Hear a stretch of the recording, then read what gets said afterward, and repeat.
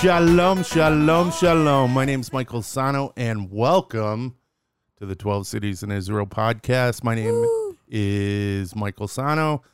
I'm Rachel Villegas. And welcome to the show. This is our third episode. Booyah.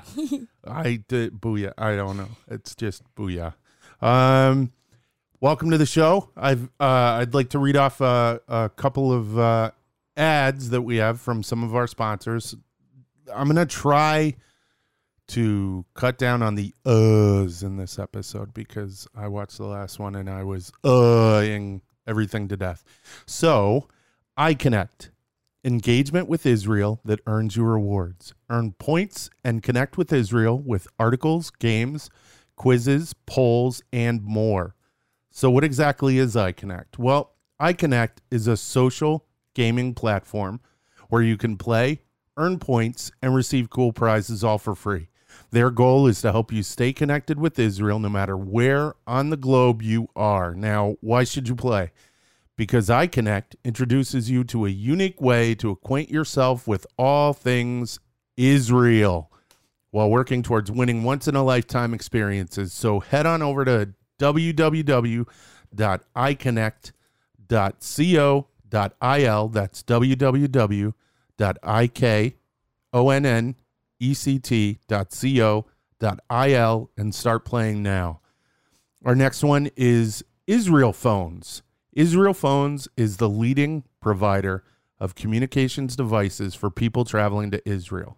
Israel Phones offers SIM cards, MiFi devices, which are mobile Wi-Fi hotspots, travel products, and serves the connectivity needs of tour groups, synagogues, schools, community missions, study programs, and individuals, supplying you with international prepaid SIM cards, cell phones, and USB portable modem hotspot rentals.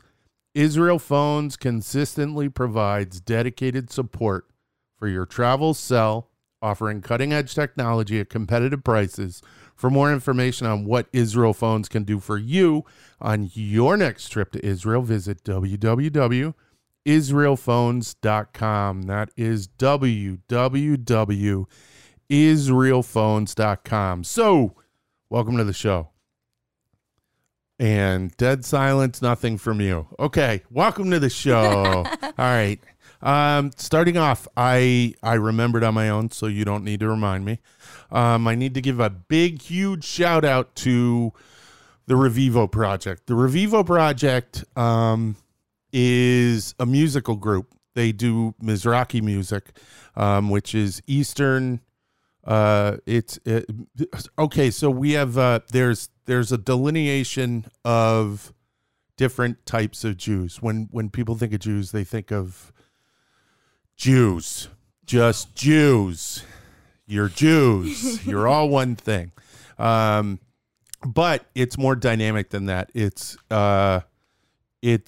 sort of like Skittles. It's a rainbow. There's all different colors. Yeah.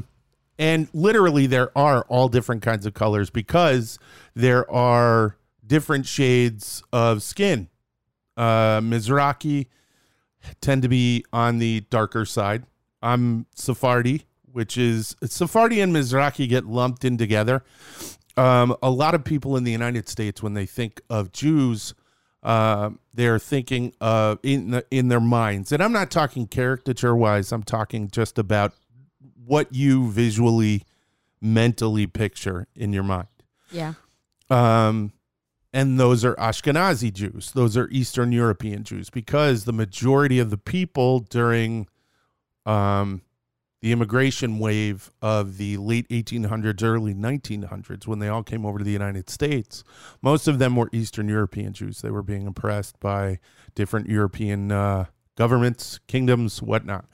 But what a lot of people don't know is that in Iraq, in Morocco, in Egypt, in Iran, all over the place, there were Tunisia, there were different there were Jewish communities there, but these were not like the Ashkenazi, who traditionally ate latkes And no, I'm serious. So the true. traditional foods of Eastern European Jews, latkes, matzo, ball soup, gefilte fish, all that stuff, all the jokey foods that if we want to, no, I'm serious. It is, the gefilte fish, but those are Ashkenazi Jews. Yeah.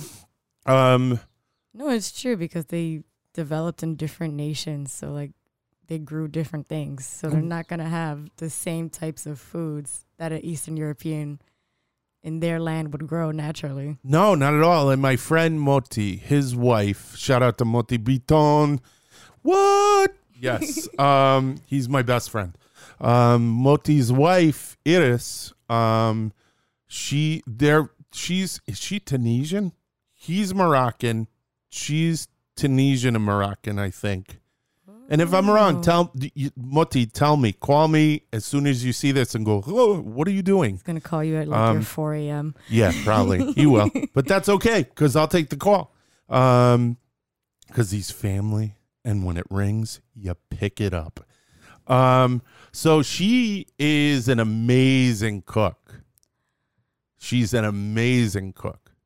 And she sent me away for Shabbat.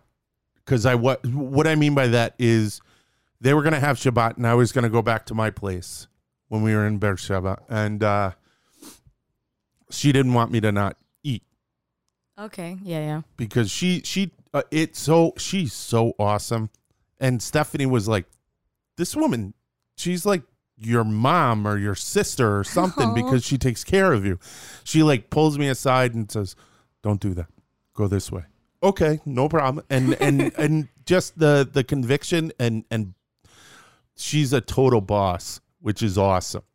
And so you're more than inclined to do whatever she says at any given moment. But she sent me away for Shabbat. She wasn't going to have me go away without food. So she sent me away with couscous.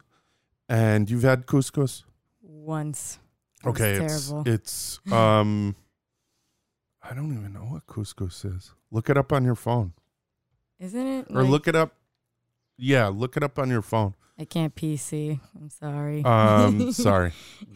She's a Mac person and I'm a PC person, and we do all of our stuff for this show. Hey, hit me with the comments. Can't wait. We do all of this stuff for the show, editing everything in PC. So she's like, I sit her down, do this, and she's like, I have no idea how to do it. So it's sort of like rice. It's cracked bulgur wheat, right? Or something like that. Oh, like the actual? Yeah, it's like look it up on Wikipedia. Yeah. Oh, it's different grains. Well, anyways, so while you're looking that up, so she makes it, and she makes it with these pickled vegetables like cauliflower and carrots and stuff. And I almost passed out. It was so amazing. But that's not something you would get in Poland. You know what I mean? In the Jewish community that was in Poland or in Crown Heights. You know what I mean?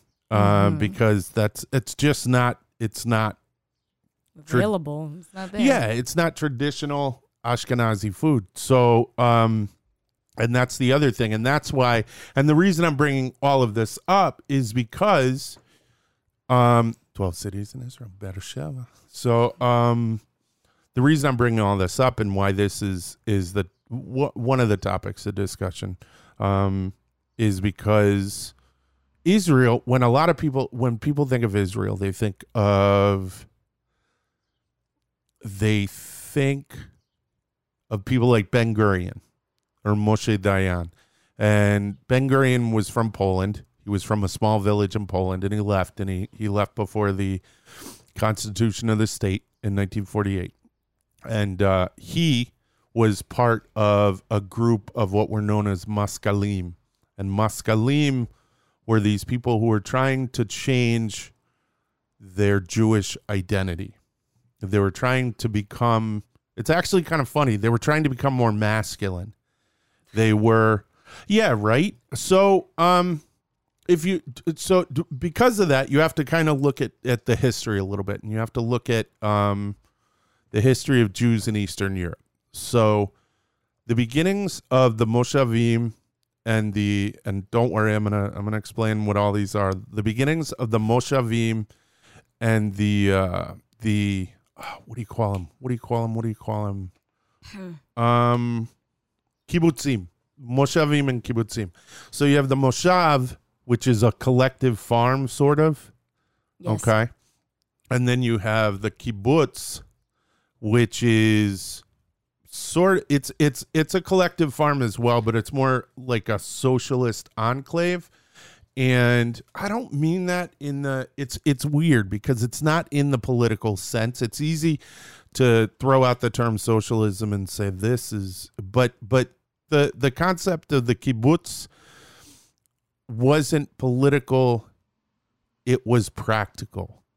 Because it's like a self-contained community. Exactly. So what they were doing is they were taking, and that's an interesting thing that I read in this book about how they were having difficulties with the kibbutz because they were trying to develop it along socialist principles. And there was this one guy that Ben Gurion used to get into arguments with all the time. And he said, you can't do that. You can't do that. It doesn't work. And the reason they were saying that it doesn't work is because I guess I don't know a ton about socialism. I grew up in a time when, you know, I heard from my grandfather that who had come from Poland, and Russia. He was actually born in Russia and emigrated with his parents and stuff. So they had nothing good to say about socialism. Okay. Yeah. And this isn't a debate about socialism. This is just throwing out some background history and stuff like that. So the problem that they had in the beginning, before the establishment of the state, was that they were having trouble taking the writings on socialism and applying them to the kibbutz and the moshav, these farms, because the writings all dealt with industrial society and the factory and the worker. And the worker, to the people who wrote these socialist manifestos and treatises, were all writing to the worker in a factory. They weren't writing to a farmer. Yeah, a farmer, because the type of work that goes into working on a farm, it doesn't translate. Okay? Yeah. Because a factory worker can go in, work, clock out, leave. A farmer, on the other hand, is up at 3 o'clock, 4 o'clock in the morning. And done when the sun goes down. Yeah, so it's a different, the expectation, you know, the expectation on the individual is a lot greater. So it requires a lot more personal responsibility.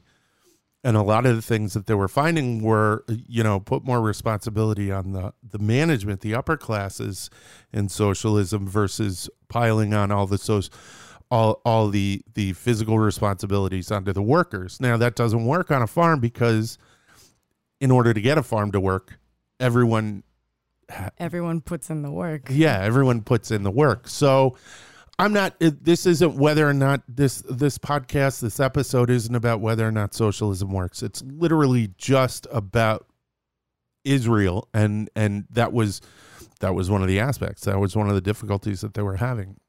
And the reason I brought all this up is because that is why there was originally there was a political party called Mapai in Israel. Mapai eventually became Labor, which is what one of the political parties in Israel is now. Originally, that party was called Mapai, and it was founded with Ben Gurion and a couple of other people, and its equivalent would be the Democrats here. So, but Mapai has Labor has lost a lot of its influence and a lot of its kind of power, I guess. But the reason for bringing up Mapai was all of those people came from Poland, Lithuania, Russia, because they wanted to change what the Jew was in the world. Okay, so at this time, did you take any of this at City College? Never took Jews of Eastern Europe. I wish I did. Okay. I took Jews of Morocco. What did I take? I think you took both. I didn't take Jews of Morocco. I did take Jews of Eastern Europe. But I with Elchad Elchanan. So big shout out. Big E, what's up? I'm gonna see him tomorrow because I have a big announcement. I have a big announcement. So it actually happened in December. Right now it's June. Is it June right now? It's May still. It's May. I am graduating from college. I'm graduating from the City College of New York. He made it. Yay. Well, technically he already did in December, but official ceremony-wise. Well, yeah, that was the thing. I actually didn't want to go. Boo. But actually, I have to defer to it because none of this would be possible if I hadn't followed that path, if I hadn't met you, if all of that. So I'm graduating. Yay. Big fat Harry. So, what was that? Oh, so you had this group in the late 1800s called the Maskilim. And what was going on in Europe was there were a lot of restrictive laws just for Jews. That's one of the things that a lot of people. So it's funny. You'll run into people who I don't understand why. I don't understand why Jews have, so many problems. I don't understand why, I don't understand why people don't like Jews. I don't understand why Jews have such a problem with X, Y, or Z. Well, the problem comes from what I just stated, these restrictions, these laws. So there were, in every state, meaning country in Europe, there was a law on the books restricting Jews from something. Yes. Okay. So, and a lot of those, like, I bet you didn't know this. Are you ready? The Spanish Inquisition didn't end in Portugal. I think it's Portugal until the late 1800s. Yeah. Is it the late 1800s? I'm pretty sure because it's stuck in my head as the late 1800s or 1930. Like something weird. But within what's that, 100 years? Just about. Yeah. So in this span of out to 100 years, the Spanish Inquisition, which came about specifically to convert Jews to Christianity, so that because Isabella, was that her name? Queen Isabella, she had debts and she wanted to exercise those debts. So she went and persecuted the Jews. So the reason I bring that up is because this was just indicative of a pattern of behavior that existed all across Europe, Western and Eastern. So because of this, there were a large group of people who didn't have rights, weren't able to do make a living in certain things, weren't allowed to own land, weren't allowed, if they did own land, weren't allowed to farm on it. So they were restricted on where they could live. They were restricted on where they could go and travel. They couldn't just get up and go to Baden, Germany or whatever. So there was during the a little bit after the Enlightenment, there was what was called the Jewish Enlightenment. And this group of writers got together, these Maskilim, and they wrote these stories about empowered Jews, basically. And what happened is these empowered Jews, these stories inspired individuals who were living under this umbrella of I hate to use the word oppression, but that's exactly what it was. They were oppressed. They were oppressed by the state specifically for being Jews. Yep. And it was to the point where all the caricatures that you see, the hook nose, they're good with money, they're all of them, and even some of the darker ones where they use baby's blood to make matzo. All of these things that come from a very specific need to keep the Jew down. Yeah. Even the papacy, which was interesting. That's something I learned in Middleman's class, was a lot of people like to blame the Catholic Church for oppressing the Jews. So it's weird. It's really kind of weird what the Catholic Church did. The Catholic Church didn't, how do I put this? They kept a thumb on the Jew to consistently remind them of their sin. That sin could be anything from deicide, the killing of Jesus, to not accepting Jesus. You know, there were those who didn't blame the Jews for killing Jesus, but blamed the Jews for not accepting Jesus. You know, and that's just something a Jew can't do. I mean, it just doesn't ring for a Jew. Yeah. So what the Pope did, one of the popes, and I don't remember which one. I'm sorry, I didn't study for this class. I studied for that class, Middleman's class. I didn't study for what was going to be this class that I'm giving right now. What he did was he said, you can't outright, commit violence against the Jews. You can't outright do horrible things to the Jews, but you need to keep the Jew in a place where he's always reminded of what he has not done or has done, depending on, if he hasn't accepted what he hasn't done.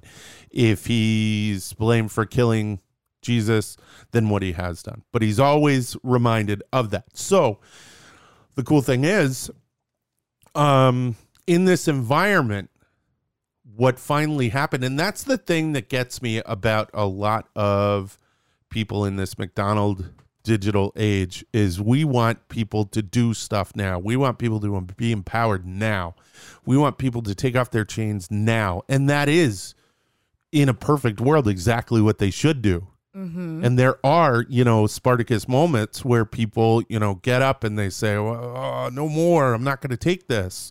Or, what's his name? Russell Crowe in Gladiator, where he's like, yeah. So anyways, I don't know.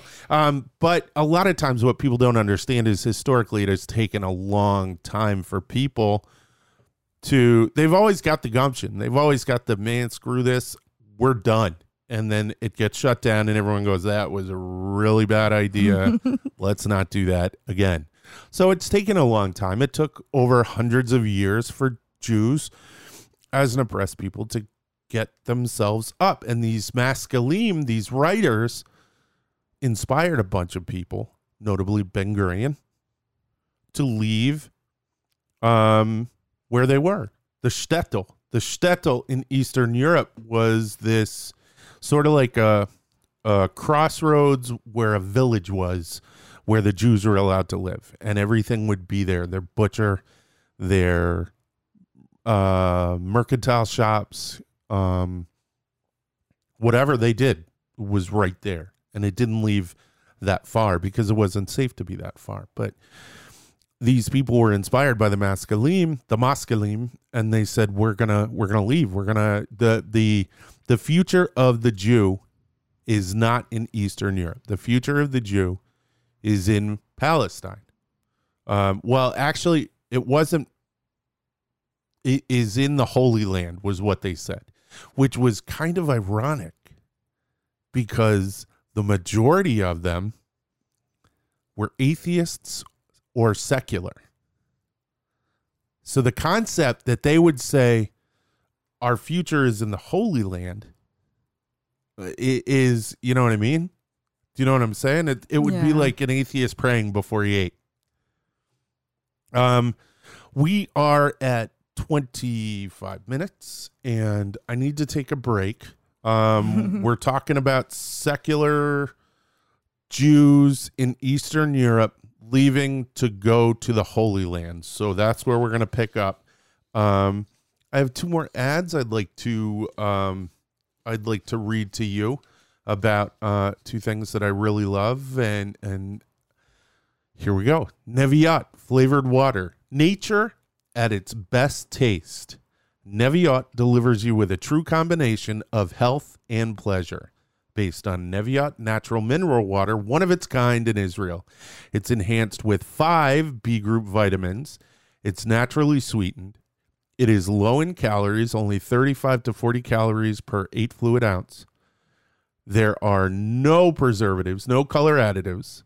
It is available in delicious, indulging flavors: apple, mine, peach, and grape. If you're in Israel, you should be drinking Neviot. For more information, check out their website, www.neviotglobal.com/en/home.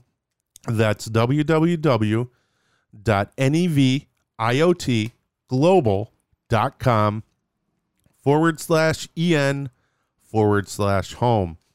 Now, if you want this water, you can find it in the United States on a website called Makolet Online. Makolet Online's main goal is to make Israeli groceries and Judaic products affordable and available to everyone in the USA and Canada.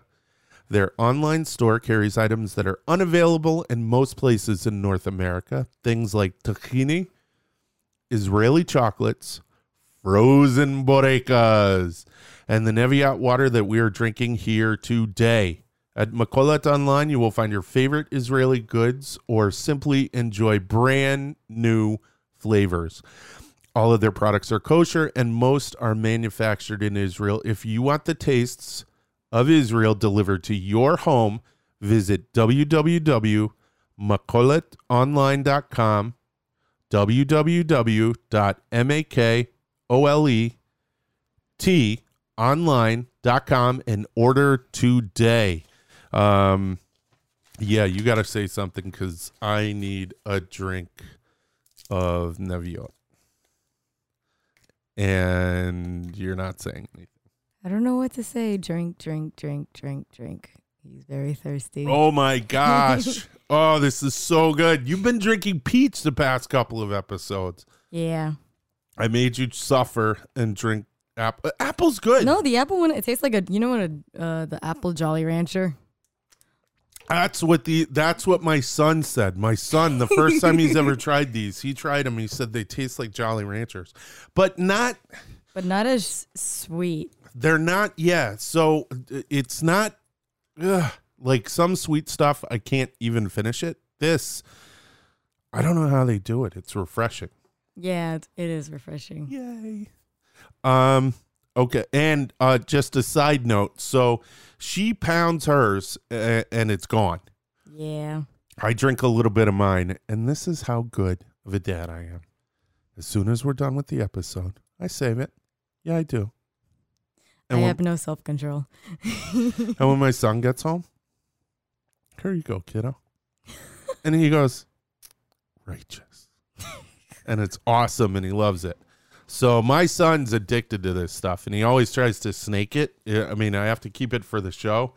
So he's always like, hey, this isn't for the show, is it? You know it's for the show. You absolutely know it's for the show. Don't even start. So tell them how much you love Neviot.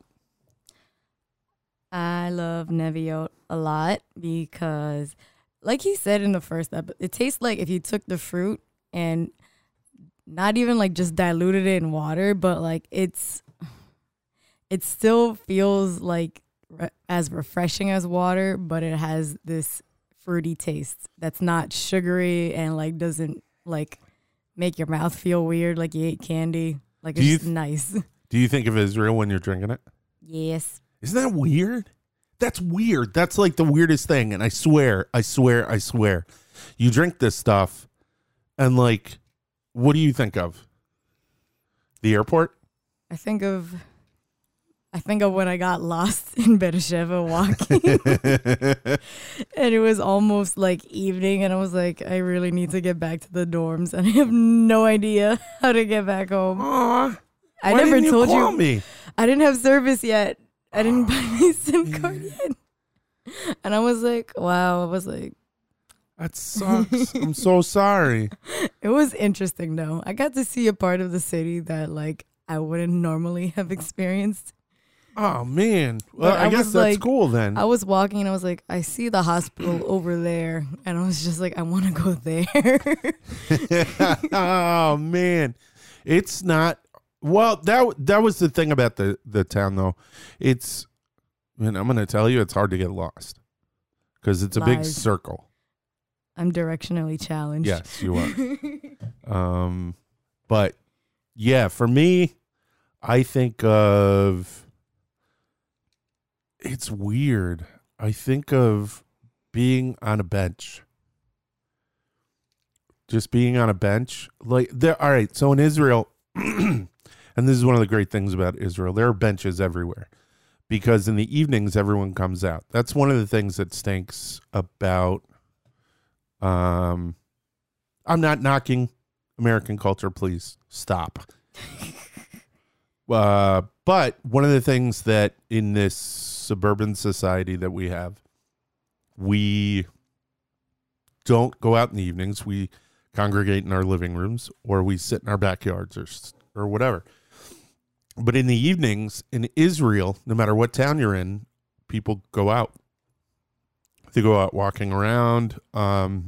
Because you've been inside all day because of the sun. So like, yeah. Now, like once the sun is down, that's the time to go outside. But Jewish culture is very social as well. I'm not saying there aren't antisocial Jews in Israel. I had a roommate who was antisocial. You remember him? Oh my God. He was an awesome guy. He was a wonderful guy, but he was a little bit socially.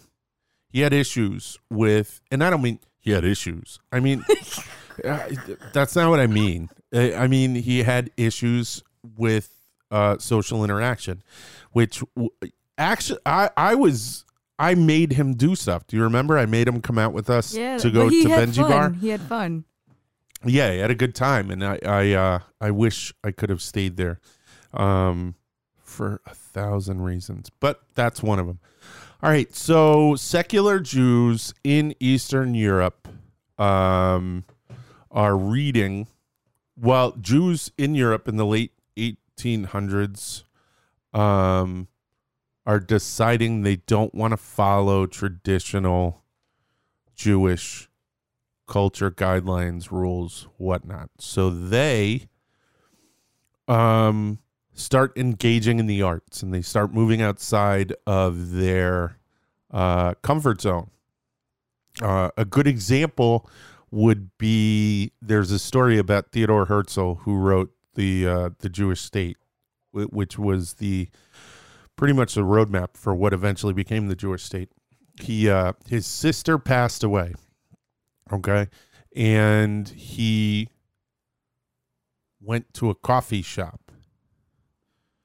Yes. And people were mad at him. Yeah. And people were mad at him. And where was this? This was in Vienna. And they were like, what? No, it wasn't in Vienna. It was where it was before in Prague. I think it was Prague. I could be wrong though. But yeah, people got down They're on like, why are you not mourning the death of your sister? But that goes towards a very masculinish, that's not even a word, type of behavior, to step away. I mean, that's a weird example of it, but it is an example of stepping away from the tradition, stepping away from what is the norm. And you had these people who, at the same time, political movements were coming up, labor movements were coming up, all of these new ideas on how to revolutionize. And I don't just mean social revolution, like revolution, but literally how to revolutionize Europe were coming about, and the Jews wanted to be a part of it. The problem was the Europeans didn't want the Jews to be a part of it.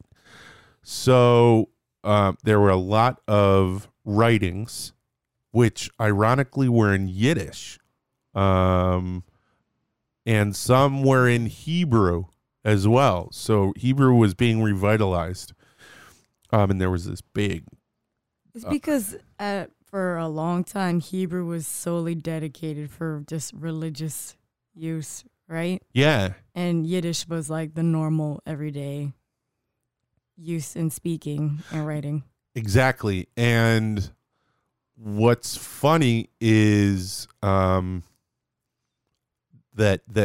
Yiddish became diminished over time because they wanted to go back to the root.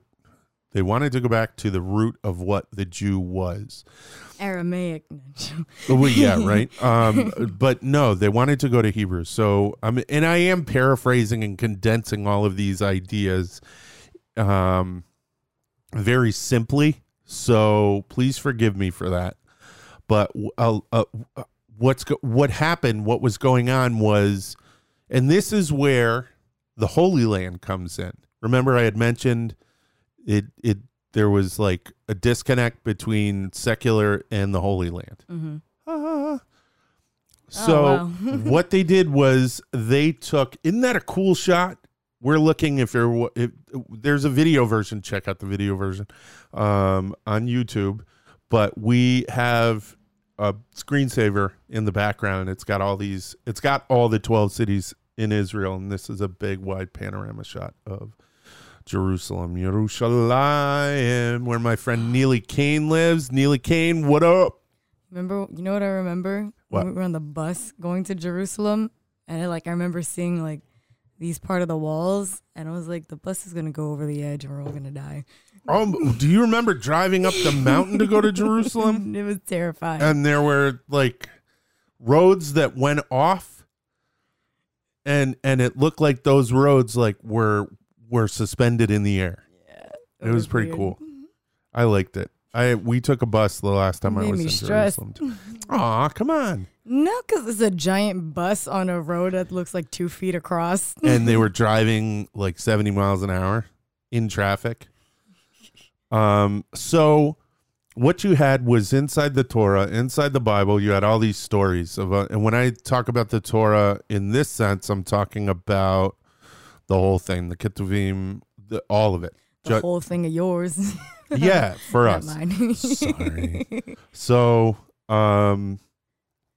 what it had was it had these stories. It had these stories of these brave people, men and women.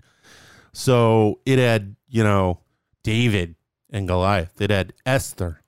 You know what I mean? It had just these tremendous, powerful figures, and these people who were inspired by the Maskalim, and the Maskalim themselves were taking these traditional heroes and bringing them to. It's weird. They weren't bringing them to a newer, younger audience, because these stories were already known to every religious Jew in Eastern Europe. What they were doing was they were reinterpreting them or adopting these dynamic personalities for themselves. So they were feeling okay stepping out of their roles. They were feeling okay standing up for themselves. But they realized very quickly that there weren't any opportunities in Europe for them, according to them. So there was an organization called Paolo Zion. I'm saying it totally wrong. It was an organization to get people to leave Eastern Europe and to move to the Holy Land, which was owned by And it's easy to say occupied, but it wasn't. It was owned. It was owned by the Sultan, the Ottoman king. Oh. So it was his land. He owned it. But what they did, they were kind of slick. They said they would go. So there were a lot of people, foreigners, who owned land in what would become Palestine, what would become Israel. There were Egyptian people. There were Turks. There were all kinds of people who owned land. Well, Turks didn't exist yet. Well, I guess they did, but Turkey didn't exist yet. It was the Ottoman Empire. So what they would do is through outside buyers in the United States a lot of times, or in Europe, they would set up sales, buy lots of land, L-O-T, not lots and lots of land, but lots of land, as in a lot, not I lot, or a lot. Oh, so nice. Anyways, so what they would do, and they would set up these moshavim and these kibbutzim. I think it started with the moshavim, though. And those were the farms, the first farms. And they were modeled off of farms that were bought in Argentina, I think it was. So they had known this problem was going on. And I think the Rothschild family, one of the Rothschilds, was funding the emigration of Jews out of Eastern Europe and into Argentina. But then they also started doing the same thing. Theodor Herzl was part of that. But what's ironic is Theodor Herzl wasn't very successful in getting any of that going and getting people to move. You learned all of this in Elhanan's class? I learned all of this from Elchanan and a bunch of reading. Yeah, because, Wow. all right.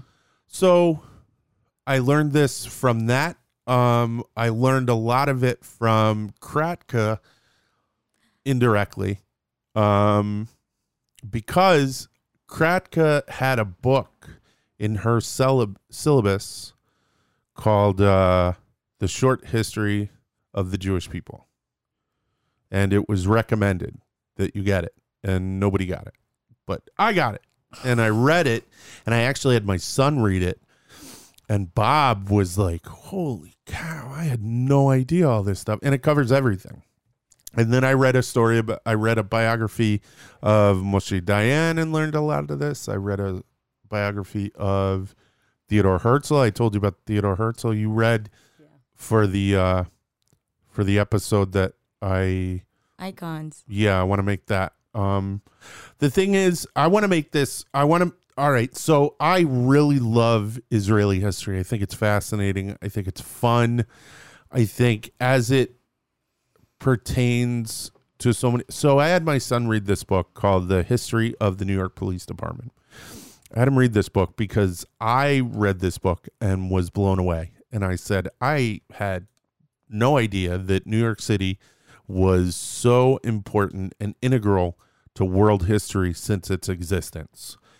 On top of that, I had no idea that the New York Police Department was so involved in so many things that happened across the world.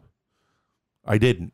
I was blown away by it. And I had my son read the book, who's a champ, and he reads so well. He's 15. He's reading phenomenally. He reads way outside of his fight class, man. He's reading like 2 weights up. He really is. He's good. Nice.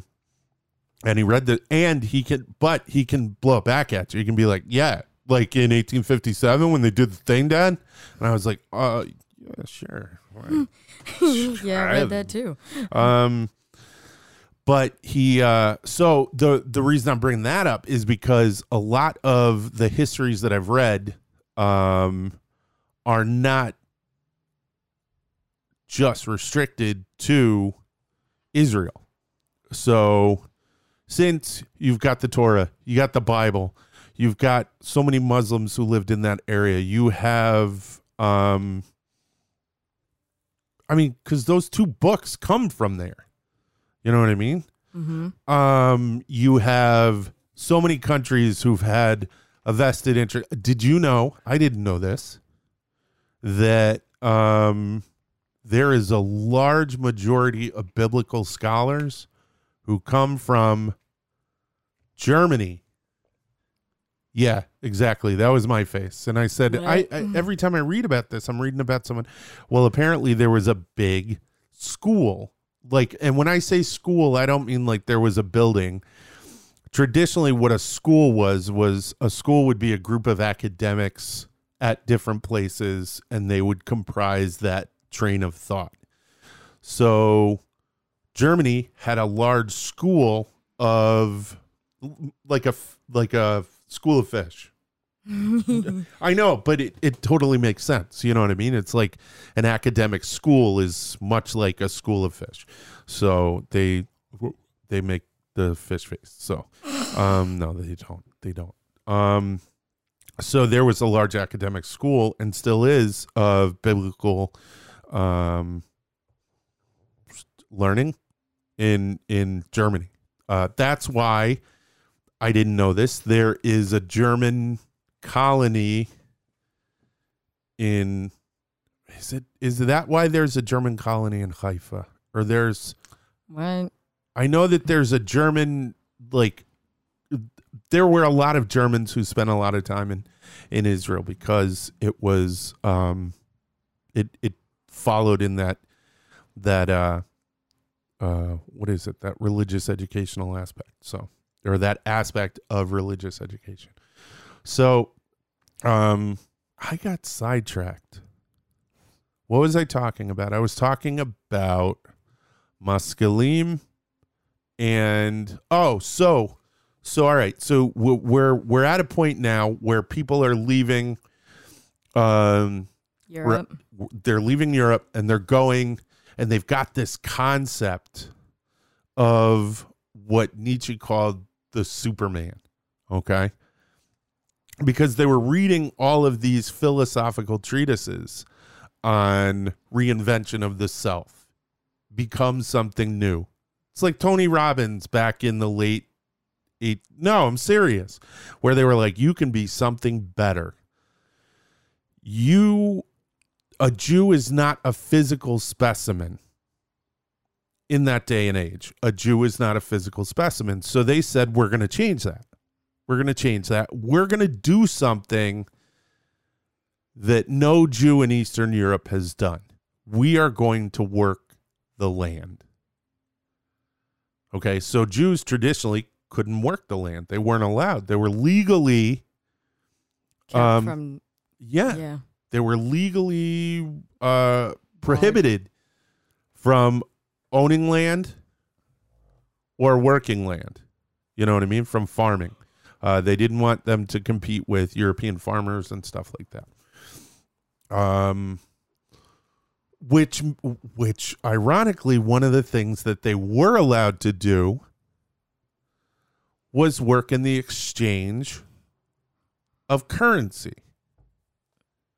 And in that working in the exchange of currency, they were allowed to make loans, because Christianity did not allow specific transactions. I think it's the accumulation of interest and stuff like that. But there needed to be capital lent so that people could do things. But if Catholicism restricts the Catholic from doing it, let's just have the Jew do it. Hence, Jews are good with money.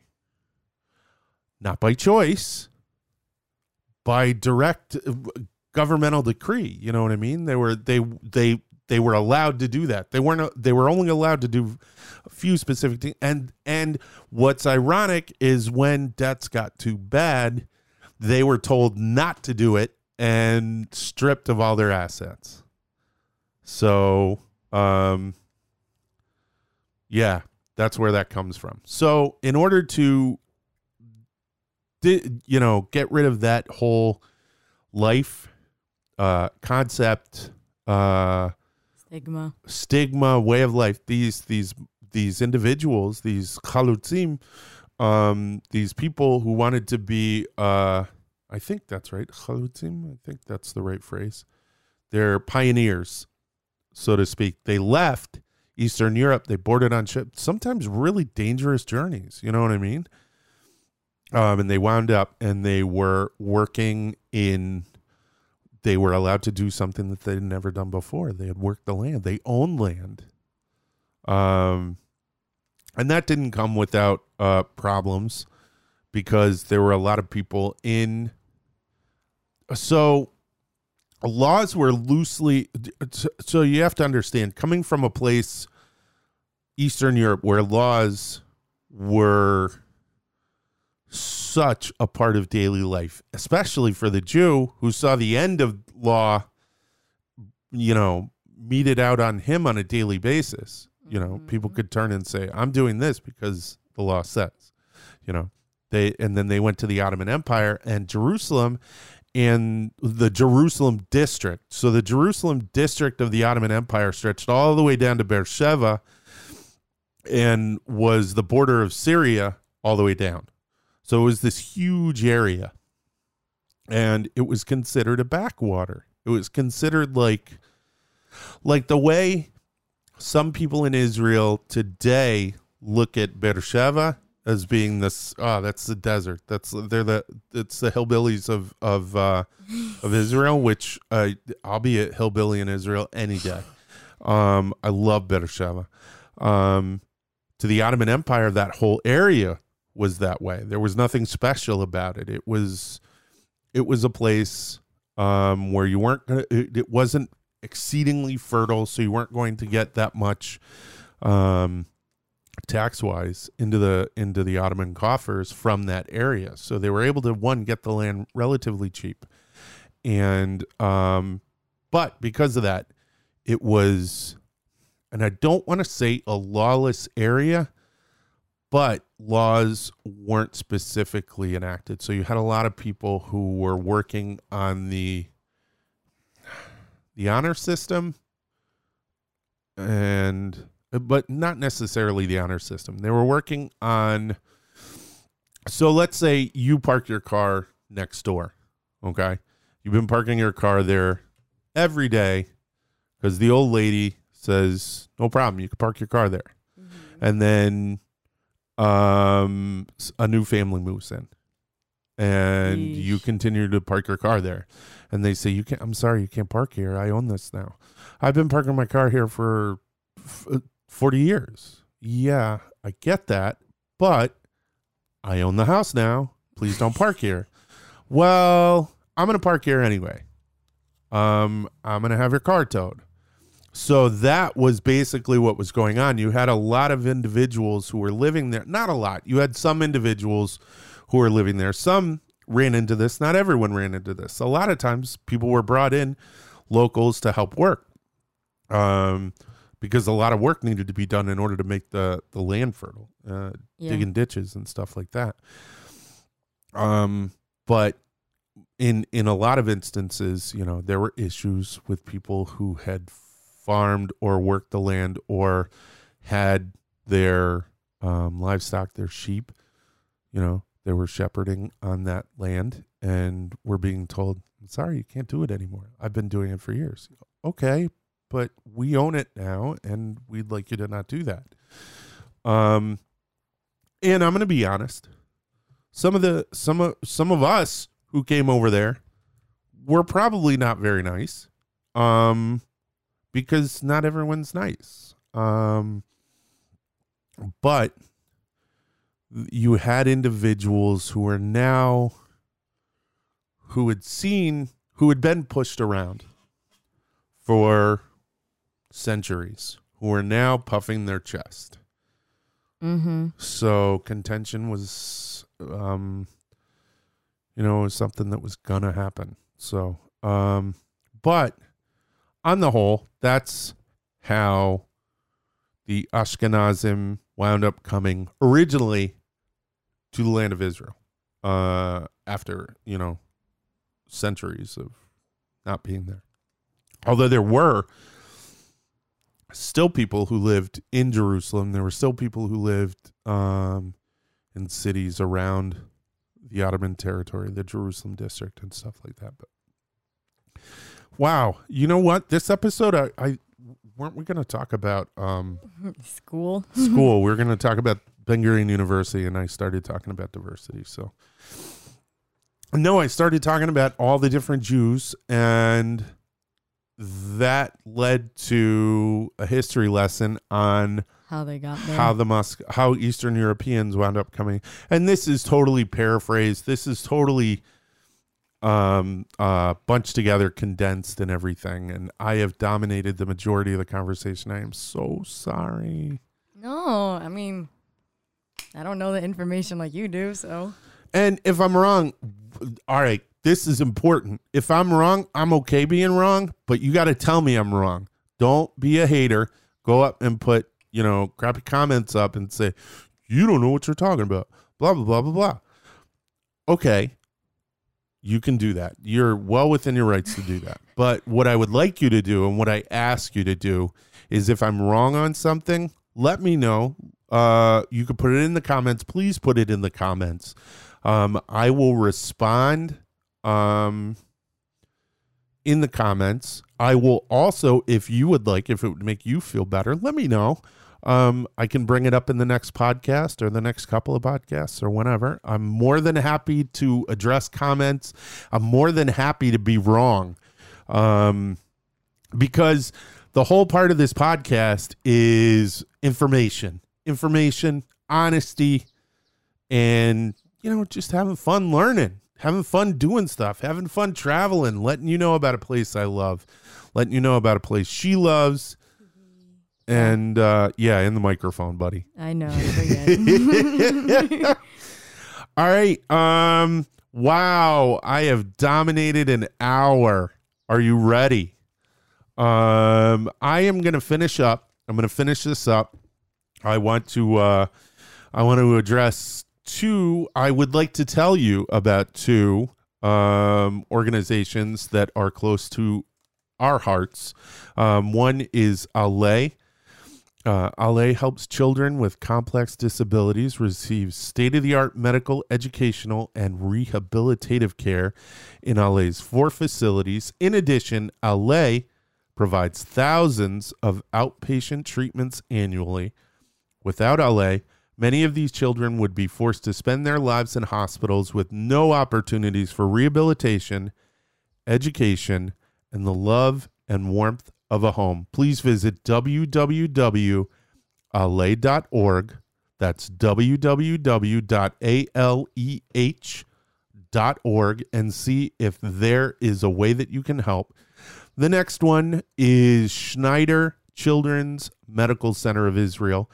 It's the only comprehensive tertiary care hospital of its kind in the country and in the Middle East, offering the full range of pediatric disciplines under one roof to all children from 0 to 18. Since its establishment in 1991, Schneider Children's has revolutionized the practice of pediatric medicine in the country and has been recognized as one of the leading pediatric institutions in the world. To see what you can do for them, please visit www.schneider.org.il/ENG. That's www.schneider.org.il/ENG. All right, now I want to talk about one more thing, and this is really important. So we want to film 6 episodes of our full half-hour length 12 Cities in Israel travel show. To do this, we need to be in Israel to film. Through fundraising, we are trying to make our budget of $50,000. This will include airfare and lodging, equipment and transportation around Israel, and a host of other things that are required when on location with a crew of 4 people for 7 weeks in another country. By giving us just $2, you can bring us closer to the $50,000 that we need and enable us enable us to bring the full 12 Cities in Israel web series to life. That's our half-hour show. That's our half-hour show where we go to a city, one of the 12 cities that you've seen on the screen if you're watching the video portion. That is Ashkelon, Ashdod, Haifa, Netanya, Herzliya, Jerusalem, Eilat, Beersheba, Tel Aviv, Yaffo, and Tiberias. What? I remembered all of them, yo. And already we've been getting donations. Already people have started helping us. Thank you so much. And we would like to say thank you so much to Adam Newman from Huntington Beach, Orange County, California. Oh, Adam, thank you so much. I was actually on Facebook Messenger with him in the evening. Him and his wonderful family. They are just awesome. They are great. Thank you so much for the wonderful things that you said about the show. Did you read them? Yeah. Thank you so much. He is a great guy. Great guy. Really, really great guy. If you ever need anything, you know how to reach out to us. Let me know. We'd be more than happy to do whatever we can to help you out because you went out of your way to help us out. The best to you and your family from our families. All right. Thank you so much for joining us for the 12 Cities in Israel podcast. Don't forget to subscribe to our feed and become a part of the 12 Cities in Israel community. We'll be bringing you a brand new podcast every week. So keep your eyes out for that.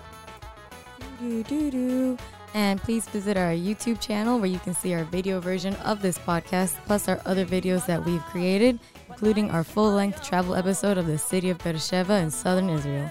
And while you're there, please share it and subscribe. And check us out at our website at www.12citiesinisrael.com and on our Facebook page and on our Instagram, where every day we post a brand new picture from our travels in Israel. All right, and that's it. תודה רבה. להתראות יאללה ביי.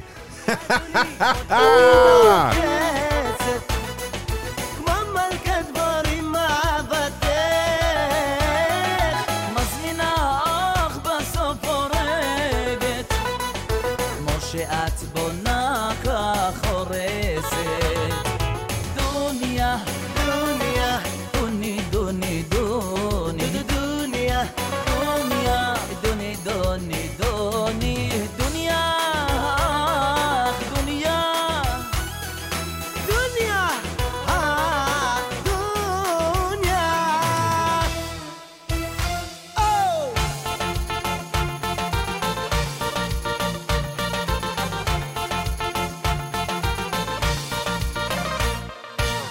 את זוכרת איך נשקת עיניי, את זוכרת איך בכית אליי, ועינייך אז לי